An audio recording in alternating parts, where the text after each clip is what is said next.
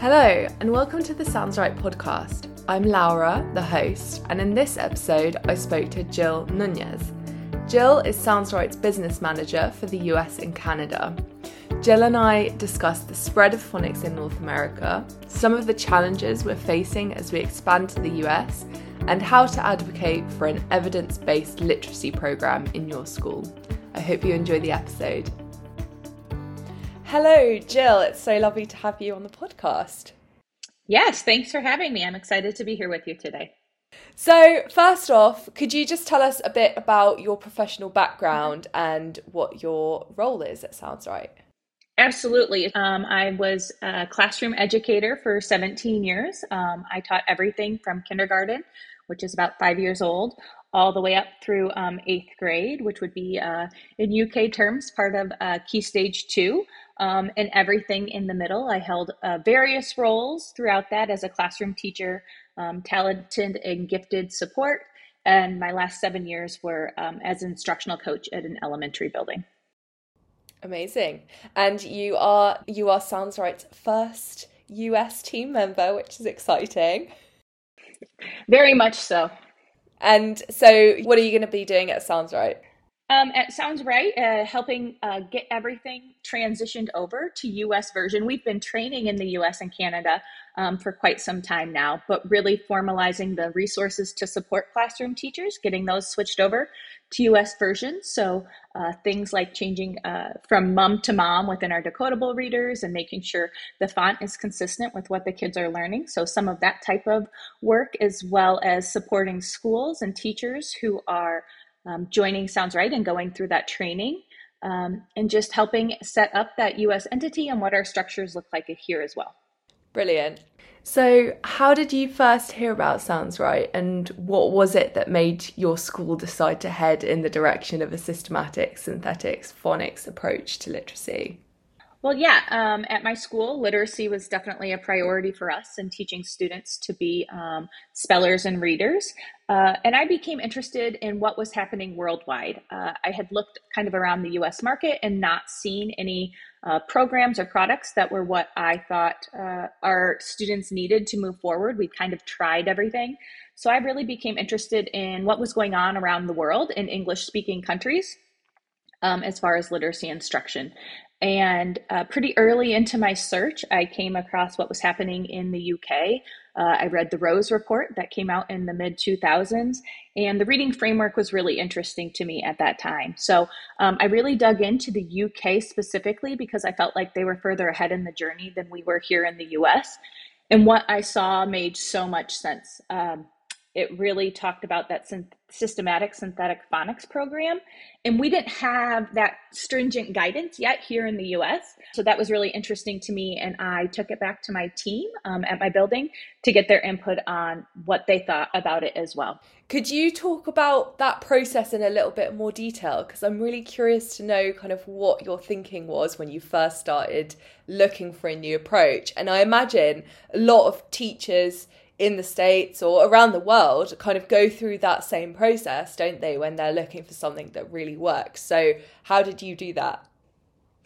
Yeah, and it is a very difficult process. Many educators don't have a lot of background in research necessarily. So disaggregating research and knowing which research is really valid. All the companies have support and case studies that support their data. So being able to sift through that and sort through it to see what is really happening can be really difficult. There were a lot of resources I found along the way to support my learning in this area. David Kilpatrick had a book out, Essentials of Assessing, Preventing, and Overcoming Reading Difficulties. That was a helpful resource that I began with as well. And I continued to research and learn just how do you go through the data, and how do you realize and learn about what is actually moving students forward versus what is just, they're growing because they're human and they're breathing and they're getting older. So learning how to see what was statistically significant and what programs as well. You just did an episode, Laura, with Anna, head of research here at Sounds Right, about the research and data sounds right did as they were beginning their journey as well, which was really interesting to learn about following those students all the way through.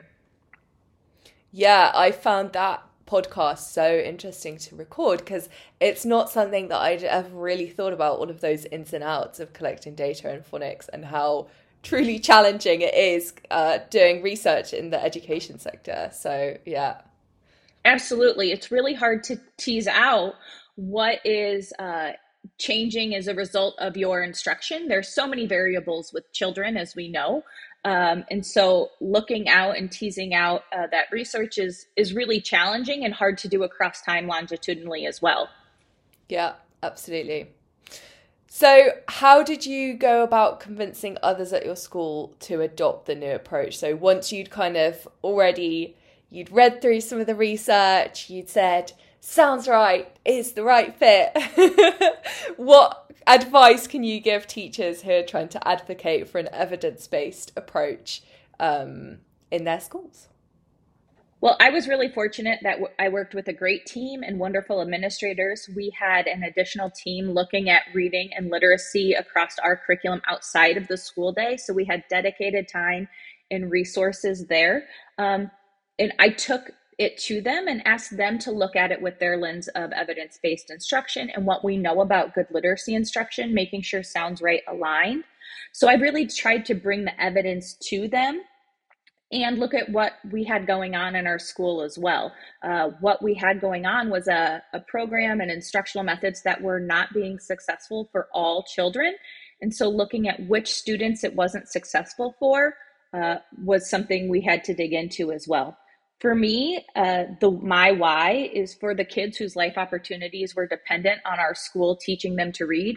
For whatever reason, the families, had barriers as far as seeking outside tutoring if what we were doing didn't work.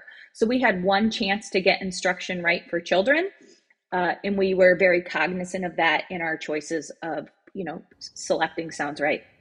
Yeah, I find it so frustrating that often the children that get left behind are not ones whose families can afford tutoring and all the extra help, and actually it just kind of widens that gap between children, which is really frustrating, and we need to find things that work for everyone from the beginning.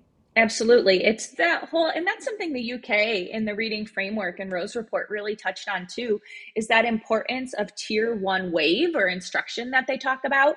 And how if you get it right in tier one, it reduces that need for tier two and tier three intervention.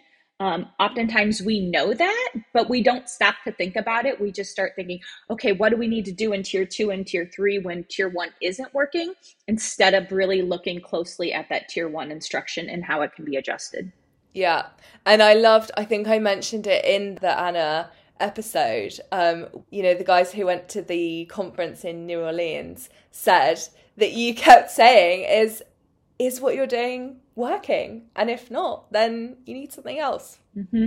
And I think we'll get to that talking about Emily Hanford sold a story, but we really have been sold a story by really good marketing, I think, in other programs sometimes, as far as what works and what we've believed in, myself as an educator, been led to believe as gold standard in literacy, maybe really isn't such. Yeah, so on that topic, my next question was going to be on sold a story anyway. So phonics is kind of a hot topic at the moment, made especially so by Emily Hanford with the Sold a Story podcast. I know we've mentioned it a few times before. Maybe some of our listeners are getting sick of me saying, listen to Sold a Story, but it's very much worth listening to. What did you make of the series, and did you recognise some of those patterns from your teaching career or from other schools around you? Absolutely. It really resonated with me as an educator. When I began my journey as a teacher in the early 2000s, all of this was happening unbeknownst to me, just kind of thrown in. So it really resonated as to what was happening at that time, why I didn't have the knowledge, kind of how those political pieces were at play. So she really gave a history I wasn't aware of. I was, involved in it at the time, but I didn't realize what was happening around me. And something that I found particularly interesting that came up in Sold a Story was the politicization of reading instruction in the States. And, you know, it's obviously inevitable that education policies will always be tied up with politics in some way, but it sounds like political divides seem to kind of be mirrored in the reading instruction debate, especially in the early 2000s, which was something that kind of shocked me and was really interesting to hear. It's, the same goes for me, Laura. I was shocked as well. Like I said, I was going to college at that time. I had my first teaching job, and I didn't realize what was happening around me. Reflecting back on it now, I really didn't learn anything about how to teach kids to read in college. I was taught that if I just immersed them in instruction and read books to them and just had them write, eventually they would learn to love literacy. I was never taught how to teach the skills needed to be proficient readers and spellers. That always kind of surprises me to hear, actually, that teachers don't learn very much about how to teach reading and spelling when they train. Professor Pamela Snow actually wrote an op-ed about this recently, and she was kind of talking about Australia, but I think it's applicable to, the worldwide Anglosphere, where she kind of talked about how important it is to include the science of reading in university programs for teachers. This is a huge body of research from decades old research that is widely accepted. So why is it not being included in those programs? That was shocking to me as well, to realize how old the research was. I graduated from college in 2005. We certainly had the research at that point. The US had our report from the National Reading Panel on recommendations. None of that was ever addressed or taught. I really learned about that history through Emily's podcast. I appreciate the lens she shed on the historical perspective of how we ended up where we are. It's been fascinating as well to learn. Although, that episode or that podcast really focuses on the US context, the story is so similar worldwide. Yeah. Listening to episode 3 of the podcast, where she tells the story of what was happening in the early 2000s, really emphasizes for me the importance of being a critical consumer of information, learning how to desegregate that data and the information. It was astonishing to learn how Reading Recovery simply modified their description to be eligible for the funding and comply with the law. I was just shocked. Yeah, me too. It's almost comical, isn't it, when you hear that story? I understand the how and the why, of how it was a threat to people who were so invested in the 3 queuing system. It's just a shame that children had to pay the price for that.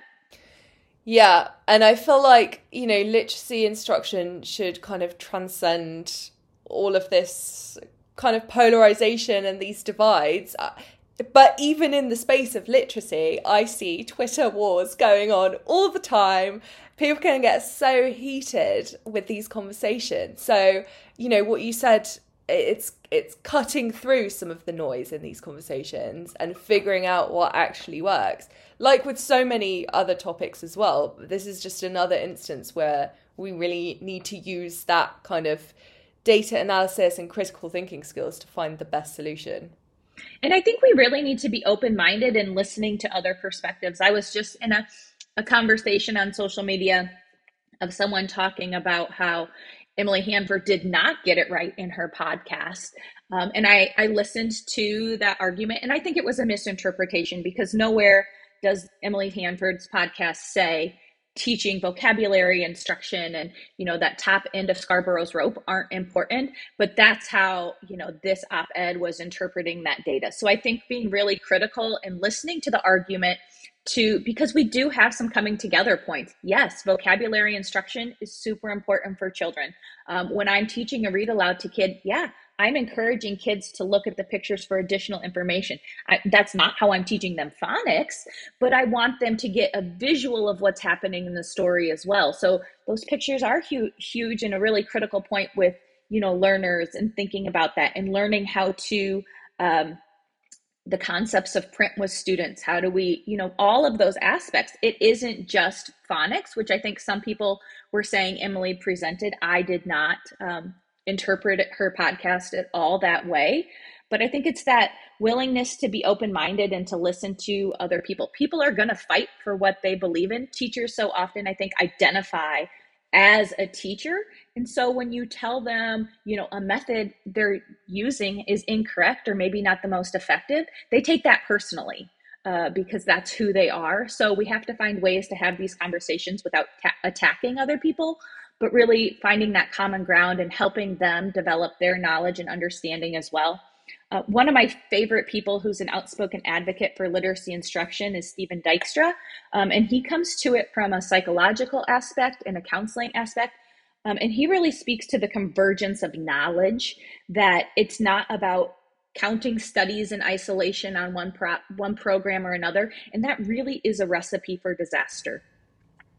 Yeah, I think what you said there about teachers kind of identifying as teachers and getting, kind of feeling kind of almost personally attacked if their teaching method is criticised. I think, I really understand that actually. You put your heart and soul as a teacher into trying to nurture your students and do the best by them. And I'm sure that finding out that maybe what you're doing isn't the best way possible, that must be really crushing, actually. Something sounds right we do with our students, and I think this is an opportunity to do it as well, is find the strengths, find what that practitioner already does know, and start with that, and then push them, as we would, call it with our students, to that error correction. So start with what that teacher does know, and then help support them maybe as where their misconceptions are, as a really gentle way of supporting them in their literacy journey as well. Yeah. So what do you think is next for phonics in the US, and what are going to be the next steps for phonics advocates to kind of get the message out there, and, what we're doing as Sounds Right to do that? Yeah, so we definitely have a big gap to bridge between the science of what we know about how the brain learns to read, and that research, to what happens in the classrooms, and getting programs that are already existent to reflect that. I think is going to be a huge challenge. It's something we've been trying to do since the early 2000s, I would say, but we're not quite there yet. So we still have a lot of work to do in that regard. I think continuing to have the conversation shed a light on literacy, and where we are as a country and how we move forward is really important. And I think you can find there are teachers everywhere. This is definitely a movement. You hear a lot about it. So there are people in your area or state or on social media you can connect with, to find out what they're doing, maybe get some ideas. I think we have to learn to work smarter and not harder. We don't have to create the wheel every time. What can we learn from each other that's working? And how do we bring that to our children as well? As Margaret Mead said, never doubt a small group of thoughtful, committed citizens that they can change the world, because indeed it's the only thing that ever has. And I feel like this is a grassroots effort from parents and teachers, in the field, that we need to make some systematic changes, but I believe we will. I love that. So you've been working with the rest of our team in the UK and Australia. As I said, you're our first US team member. Exciting. What are some of the differences in the US, and what kind of unique challenges are we up against in the US with phonics specifically? To be honest, Laura, I think we maybe have more challenges here because we are such a large country and we believe in local control. So each state and district has their own guidelines and laws that must be followed. So instead of, one set, we have 50 different. As it stands, I believe many individual states, last I heard 30, have passed laws around reading, but we're not getting that guidance at that federal level that maybe is happening in the UK and Australia. What I've been amazed to see since joining Sounds Right, is that we were really all sold that same story across the world, not just here in the US. I was recently at a conference in Canada, and just last year, Ontario released their Right to Read report, which recognizes that learning is not a privilege, but a basic and essential human right. So these conversations are happening everywhere, and we can definitely learn from each other on this journey. Yeah, absolutely. Something else that I think is a considerable challenge for us too. that we've been working together to contend with a little bit is that it's easy to forget, I think, from the outside that all of the resources need to be changed. You know, like when a program like Sounds Right decides to expand to the States, it's everything, all of our vocabulary. For example, the phonics screening check in the UK and Australia, we have to change the wording for the US and rethink what advice we give for that. A lot of the sounds and spellings are different. Jill, we've been having lots of conversations about this recently with our decodables. So it's really eye-opening in a way that I think the differences between the UK and Australia are not as pronounced. So yeah, it's been an interesting challenge to navigate. It has been, hasn't it? I've learned some really interesting vocabulary from my counterparts in the UK and Australia. And we were just going through some decodable sentences in frack. I don't think the kids here would know what a frack was. That's, a word we've had to change to dress. My daughter, who's in 7th grade, said to me, "A frack? What's that?" As we were talking about the work I was doing. So everything from those very basic vocabulary words that are used, it's hard to know when to introduce a vocabulary word sometimes and expand that versus when it might detract from the phonics lesson at hand, and that it probably would be better to alter that. But again, it's really challenging here. As you talk about the PSC, we don't have a national assessment. And I was talking with Anna about this as we continue these case studies in the United States and looking forward to how do we measure progress. It's hard because everybody does something different. So we are navigating it as best we can, but it's a continuous learning journey for sure. So going back to Sold a Story quickly, it kind of tells the tale of several big companies that continued to ignore research on the science of reading that we've been talking about, and schools that continue to trust in those companies. You know, they've heard great things from them. They're trusted publishers, they're trusted companies, and schools buy into that because why shouldn't they trust them too? What advice would you give to teachers who are looking to move away from those programs and methods specifically mentioned in Sold a Story? Well, I would say awesome job to the teachers who are doing their research and they're learning and they're starting to ask those hard questions. It can be hard to do when, as a classroom teacher, you aren't a decision maker. You don't get to make the decisions for your building or district on what tools are going to be used. So they're really in a difficult position trying to navigate between resources they're given, using those with fidelity, and navigating what they know is best practice. So it's a challenge. And my heart goes out to teachers that are trying to navigate that alone because it's hard to do with a team, much less individually. But first off, I would say train yourself, know the research, know the evidence. There are a lot of resources out there that can help you dig in and examine that with a critical eye. I do believe informed teachers are our best insurance against reading failure.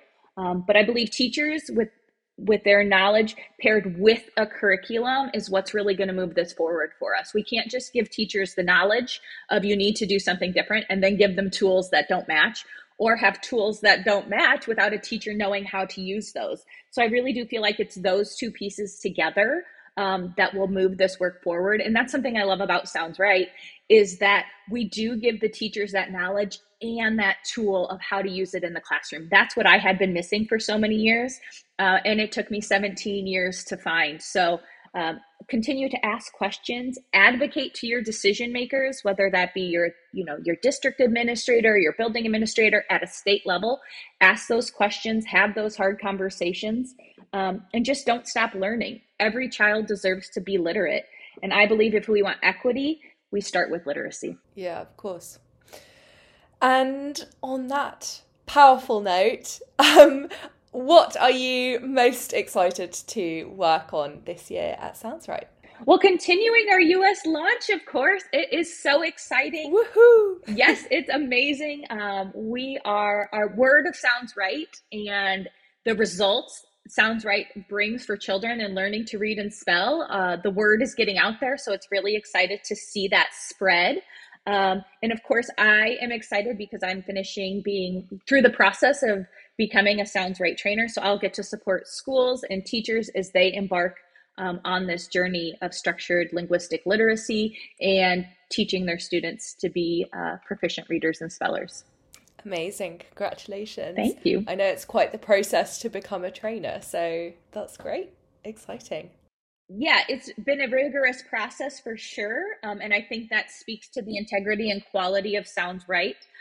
We want to give teachers the tools to be the best instructors of phonics they can. And then I say we have resources to support, but it really is about that teacher training and the curriculum or resources to support. Brilliant. Well, this has been a pleasure, Jill. Thank you so much for coming on. Absolutely. Thanks for having me, Laura. All right. See you next time.